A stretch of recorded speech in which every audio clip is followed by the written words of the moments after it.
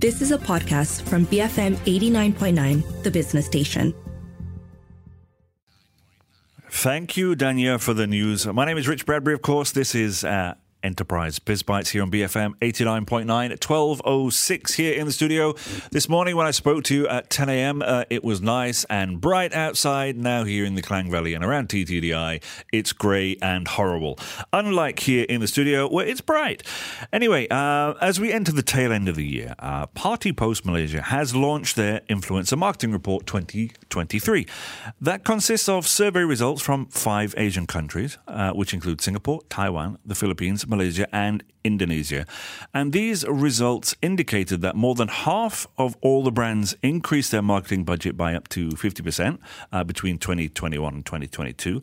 Moreover, from that budget, more brands are using it for influencer marketing, with the percentage of brands increasing from 73.2% in 2021 to 87.8% in 2023.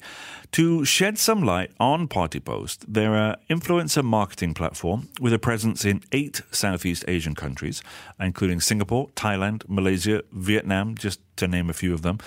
They help connect brands and everyday people, often known as micro or even nano influencers. They're also currently working with clients in various different industries. So we can look at beauty, FMCG, fashion, F&B, babies and children, education. I'm sure pets is probably on there as well, which seems to be a big market. With that in mind, I'm going to be exploring today on how Malaysian SMEs can leverage on influencer marketing to compete with industry giants, the rising trend of micro-influencers, and how they're helping SMEs target niche markets effectively, as well as how influencer marketing is reshaping the SME landscape here in Malaysia and the differences in strategies compared to traditional marketing. If you've got any thoughts, you can get us on our U-Mobile WhatsApp number. That is 018-789-8899. Or you can reach out to me on X. We are at BFM Radio. Now, helping me with this conversation is Andrea Ng, the country head for Party Post Malaysia. Andrea, welcome to the show. Hi, Richard. Thank you so much for having me on today. My pleasure. Thank you very much for joining us here in the studio. How are you feeling today? Pretty good, despite the weather outside. It's grim, right? It is. Now, so you've expanded across these 8 markets in Asia with a network of around 900,000 plus influencers. Mm-hmm. And based on that report, what kind of specific data or insights can you highlight about the impact of influencer marketing here in Malaysia? Yeah, that's a great question. Let's look back 2 years ago, post-MCO. Things were starting to pick up already, right? When businesses started to open up and we started to see a massive spike in influencer marketing. Fast forward today, we've seen that grown close to double from just 33% of brands looking to spend with influencer marketing versus today where half of Malaysian brands are looking into influencer marketing itself. I think over the last couple of years as well, we've seen a boom in terms of influencers because there's obviously a demand for it. So we know that definitely influencer marketing strategies are coming up, and you will also see we have a lot more new competitors these days, which we know we are in the right space. Yeah. And in terms of that itself, I mean, we're also seeing where users or people like up to 88% are actually more keen to look at influencer contents or accounts rather than brands. So that's where we're also seeing a lot of our clients and brands increasing the spend of their influencer marketing budget. So going anywhere from 10% up to 35 to 50% in the last 2 years itself. That's a considerable change. Yeah. It's been a crazy 2 years. I think I've collected more wrinkles and stress marks, but I think it's been great for a company's perspective. It was interesting, though, to kind of observe that market during the lockdowns as well, and particularly some of the content that the influencers were posting as well, because as a non-influencer, we've been observing it where it would these wonderful lifestyles that you'd see holidays in Bali, you'd see, high-end shopping and high-end cars and all of that kind of thing. And then during the MCO, you saw this kind of switch to the more real kind of influencing. Is that a trend that you think is going to stay and stick around? Yeah, so exactly like how you said it, right? When people looked at influencers back then, it was a luxurious lifestyle you wanted to have, essentially. But I think with the whole lockdown and post that lockdown, people are looking at content that are more authentic, are more engaging, right? There's a lot of talk around shoppertainment these days where if you want to sell, you got to be entertaining. It's not just about looking good anymore, right? How relatable are you? You've got to be relatable, yeah. Yeah, exactly. So a lot of these more, I guess, authentic and raw contents are trending nowadays. So we also see brands opening up to being less restrictive with the kind of content. So giving the influencers freedom to write in their own style. Of course, coming from an agency or brand perspective, we still put the guidelines essentially. But yeah, we're giving them a lot of freedom or more freedom per se because we know that's what people want. We want to hear from the influencer's perspective and we want to hear and see their content because that's why essentially we're following them, right?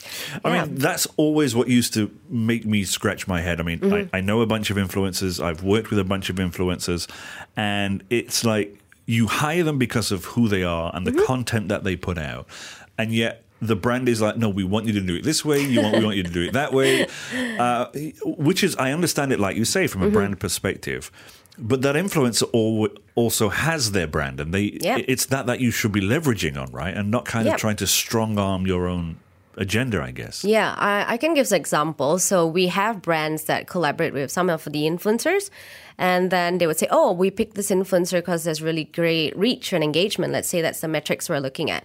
And then they come up with a really tight brief, the color codes, basically everything is planned, right? And then when we do a post-campaign report, they say, oh, why did this one not do as good as the overall performance of the influencer?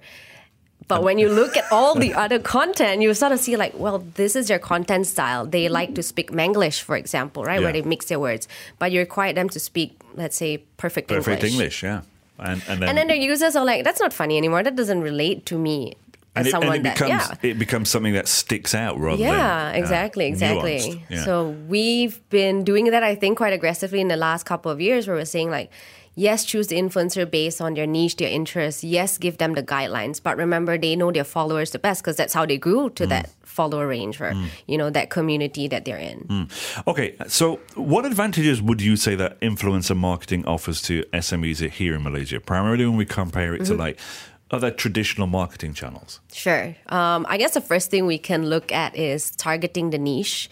So when we look at influencers, not just at an industry-specific type of influencer, but the interest level, right? Because when we look at industry, which I think typically used to happen post a pre-MCO, where we're like, oh, this influencer has to be a beauty ambassador, for example. Right. Yeah. But now we're looking at influencers that have interests in these categories, beauty, health, lifestyle, right? So by working with these influencers, we can actually find our niche and get them to advocate for our product in a better way.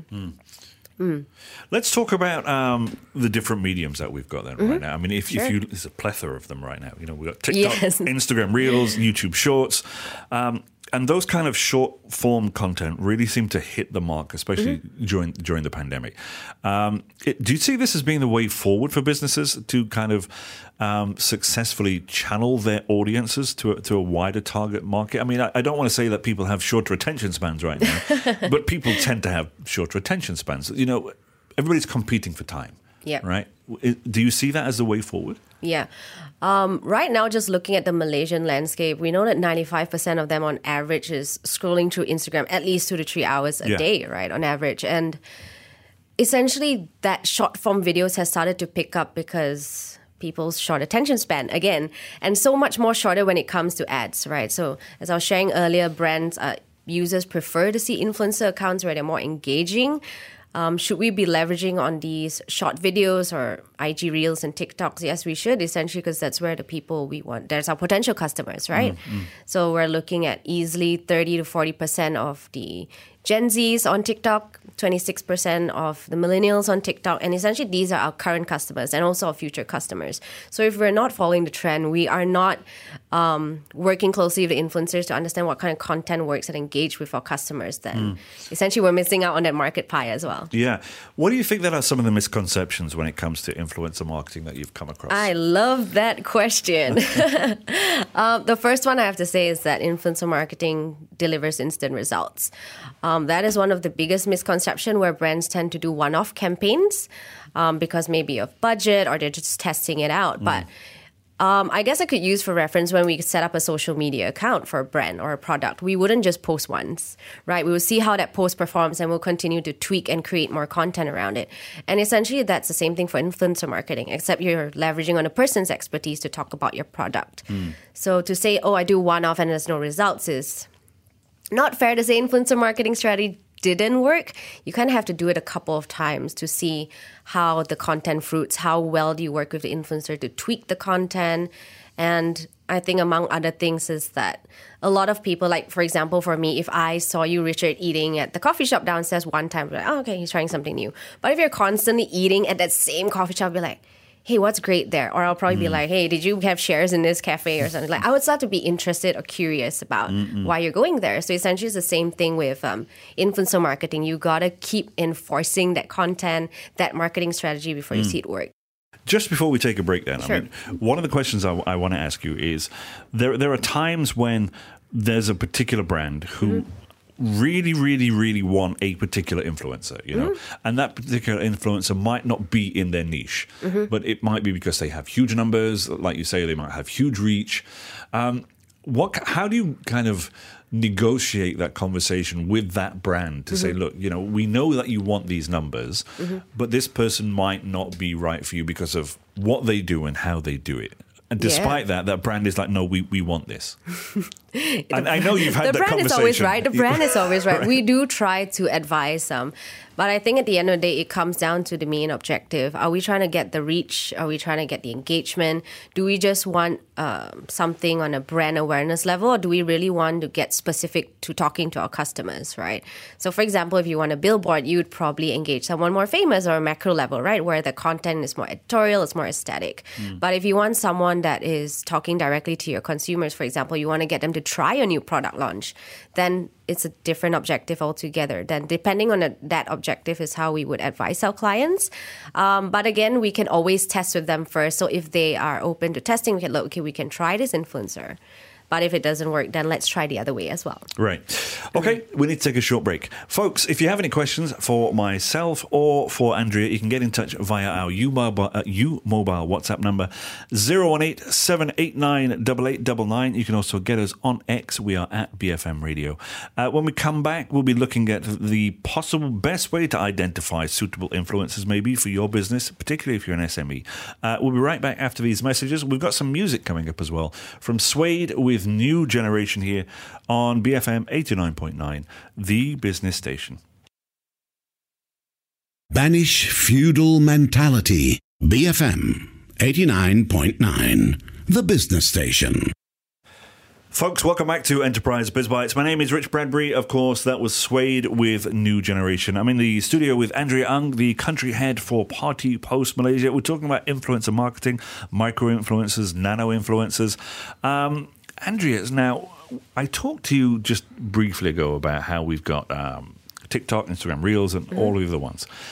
Have you noticed a shift in the ecosystem then from micro-influencers and traditional influencers? And how can these micro-influencers compete, I guess, with some of the more popular figures that we're seeing? And is it necessary to compete? That's a great question. I won't say it's a competition here. I mean, from a brand's perspective, what is the objective we are trying to achieve? So for certain tiers of influencers, they help us to achieve different types of objectives. So for example, if we're looking at a pure reach, then maybe we want someone famous to endorse that brand. And of course, we look at the bigger celebrities or the macro influencers. But if you want to focus on something that's more niche or towards your interest group or your consumers group, or let's say a product review, then you would look at the micro and nano influencer segment where they share more product reviews. They're more willing to test the products, right? And also because they're starting up, they tend to be more genuine. They tend to be more honest. Open and honest. Yeah, exactly. Because they want to build their audience, right? Exactly. Okay. Now, obviously, there's a bunch of SMEs out there who have kind of looked at this and maybe been a bit scared because, as you said earlier on, there are a lot of influencers right now, whether or not they're nano, micro, macro, cute, whatever. Yeah. What would you say is the best way for an SME to identify the kind of right partnership? You know, how would they look out and find that right person? Got it. I think the first thing is when we tend to look from our brand perspective or from inside, right? We always say, okay, these are demographics. This is what our brand message is. This is our brand persona. But when we're engaging influencers, we can't apply that same sort of packaging, right? We need to look at, okay, let's zoom out a little bit. What are the interest categories are we looking at? Who are our target audience and what kind of content are they interested? What kind of brands or USPs are they looking for if they're our everyday customers? Then essentially using that information to work backwards. Then identify those influencers that speak to that customer audience or that follower base. And we mentioned it before, that maybe the influencer is not the right match for the brand or whatever. What are some of the other common pitfalls, though, that you've seen from SMEs, or not just SMEs, but other organizations when they're trying to employ or work with a particular influencer? I guess one thing is super important is to get the objective clear, right? What are you trying to make out of the campaign? So I think one thing that's super important to communicate both with the agency or the influencer is that what is the content strategy? What is the whole ideation of this influencer marketing campaign, right? Then we go down into doing the research of how do we identify these right influencers? Not just looking at a follower base, again, looking back into who their followers are, what kind of interest groups do they reach out to? What are their communities, essentially? Then I think 2 points that we tend to miss out when we do influencer marketing is because it's branding and awareness, sometimes we forego tracking. And why is that super important? Because as I shared earlier, influencer marketing is not a one-off thing. You have to keep growing and looking at it. Yeah. So if we're not tracking the performance, the reach, the engagement, let's say we're adding links, right, to our shop. If we're not tracking those on a monthly basis, at least, how do we know if it's working? How do we tweak and improve that? So I think tracking is super important. That I have spoken to some brands previously and I said, oh no, we just got a bunch of content and then we took the likes. But then you get the other stuff, like how many audience did it reach, right? Did people click on your link? Right. Yeah. I mean, I was going to ask you about that. Do you think that there are... I mean, here's the thing. When you've got bigger influencers, they're aware of how important that data is, right? And how important tracking that data is from space to space. But when you have micro-influencers and nano-influencers who might just be getting involved and suddenly they've heard from a brand or an agency, they might not be aware of to how much detail they do actually have to go into post-campaign. And so they're not keeping track of their data. They're forgetting to do one thing or another. And of course, the agency is knocking on their door saying, oh, okay, what was your engagement like? What was this like? How do you deal with that? I can't speak for all companies, but for us, at least, we make sure that there is a very clear alignment in the beginning. So we'll align with the brand. What are the information you need? What are the objectives you need? And this will align the content direction and the guidelines. That's super important because once they create the content, we do see oftentimes brand goes back and forth and you kind of make a really sour relationship both ways. So getting that clear and upfront with the brand, then aligning it with the influencers and keep that throughout the whole campaign. And if we tweak, we always do it on a second campaign where we test, right? We can't A/B test midway. We got to A/B test one after the other. We also do a lot of education. There's a lot of even free forums that influencers can, if you're really looking to embark on that journey for an influencer, right? There are a lot of you can Google it. There's a lot of free forums. You can actually see how can you get these metrics. What should you be tracking?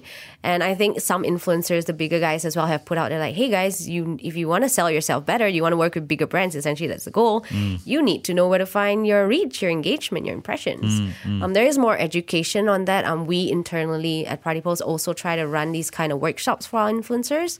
But I also think there's a lot of available information if they actually do want to, be more involved with the brands from influencer perspective. Great stuff.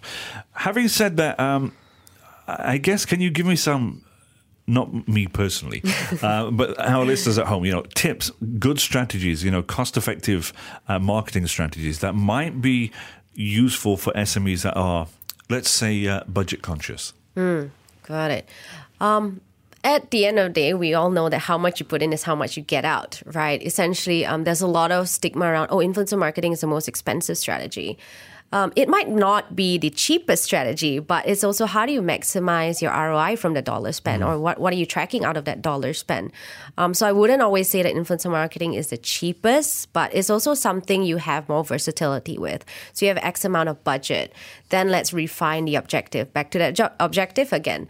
Then back into what kind of KPIs are we measuring? What kind of ROIs do we want to look at? So essentially when we do that whole media budgeting and we look at, actually it's not that much if we look at cost per influencer or cost per engagement. But yeah, a lot of planning in terms of like make sure it's clear what you want to achieve, make sure you're getting the right metrics, and making sure you're getting the best out of your ROI or your marketing spend. I think I've got one question for you just before I let you go. Sure. For a while, I think a lot of people thought influencer marketing was something that was going to go maybe south. Yes, south. The south is a good way of putting it. Yeah, but obviously, as we're hearing from these numbers, it's doing the opposite. It's actually growing. How pivotal do you think it will be for businesses in the near future, considering the fact that a lot of industries are already implementing it into their marketing strategies, since it does relate to brand loyalty and customer relationships and retention, right? How do you see it changing over the next few years? Just based on some research we've done this year itself, we've seen brands spending about 19 billion in total, and we see that going up to close to another 50% in the next 4 years, essentially. Yes, with brands pumping more money into influencer marketing, the brands are getting smarter as well, how they pick their influencers and refining their campaigns. I definitely do think it's something that if we are not adopting, we're missing out on, because it's not just about us. Sometimes we're in the brand space or the agency space, but it's about where our customers are, right? At the end of the day, everyone is on a mobile phone. Everyone is dabbling into social content. There is a lot of hype again around shoppertainment, online shopping. I don't think I buy things from the store. I probably go to the store, try it out, but I go home and still buy it at that convenience. If we're not moving into that space, we're missing out on customers, essentially. Do you think then the customer is becoming more discerning nowadays as well, and more aware of when something is being pushed to them? Yes, definitely. But I guess that's where also multiple times that they see the content super important. So we do see, based on our research, that each person needs to see something at least twice. So that's where we're talking to brands a lot about mass marketing. So get a lot of people to talk about your brand, because essentially you create that FOMO effect, right? And people talking to people, you can't take that away, no matter if we go into more digitization, which is great for us, but you can't take away that human interaction. Like, I would believe you when you sell to me, but if I just saw an ad selling to me, I'd probably not be as engaged. Right. So yeah, can't take that human touch away from it. Andrea, thank you very much for your time today. Thank you so much for having me, Richard. My pleasure. Folks, I've been in the studio with Andrea Ng. She's the country head for Party Post Malaysia. Now, if you want to find out more information about Party Post, of course, you can head over to their website. Andrea, I'll give you a quick plug. What's their website? www.partypost.com. There you go.